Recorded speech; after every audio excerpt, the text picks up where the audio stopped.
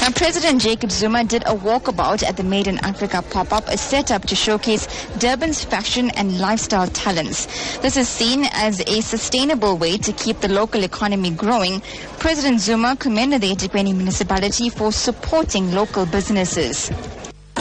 We come here to see what our people are doing insofar as job creation, particularly fashions and artistic things and things that are just normal, partly because they've come here where the World Economic Forum was holding its very important meeting, and therefore it was important that what we do, we bring to those who have come for business to see what we are doing.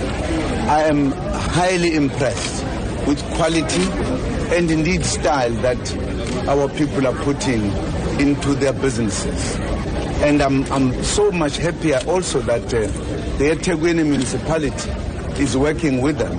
It has helped them to introduce to people abroad, and some of them are now doing business, exporting things, etc. So I'm highly impressed. I think this is an important development that needs to be supported.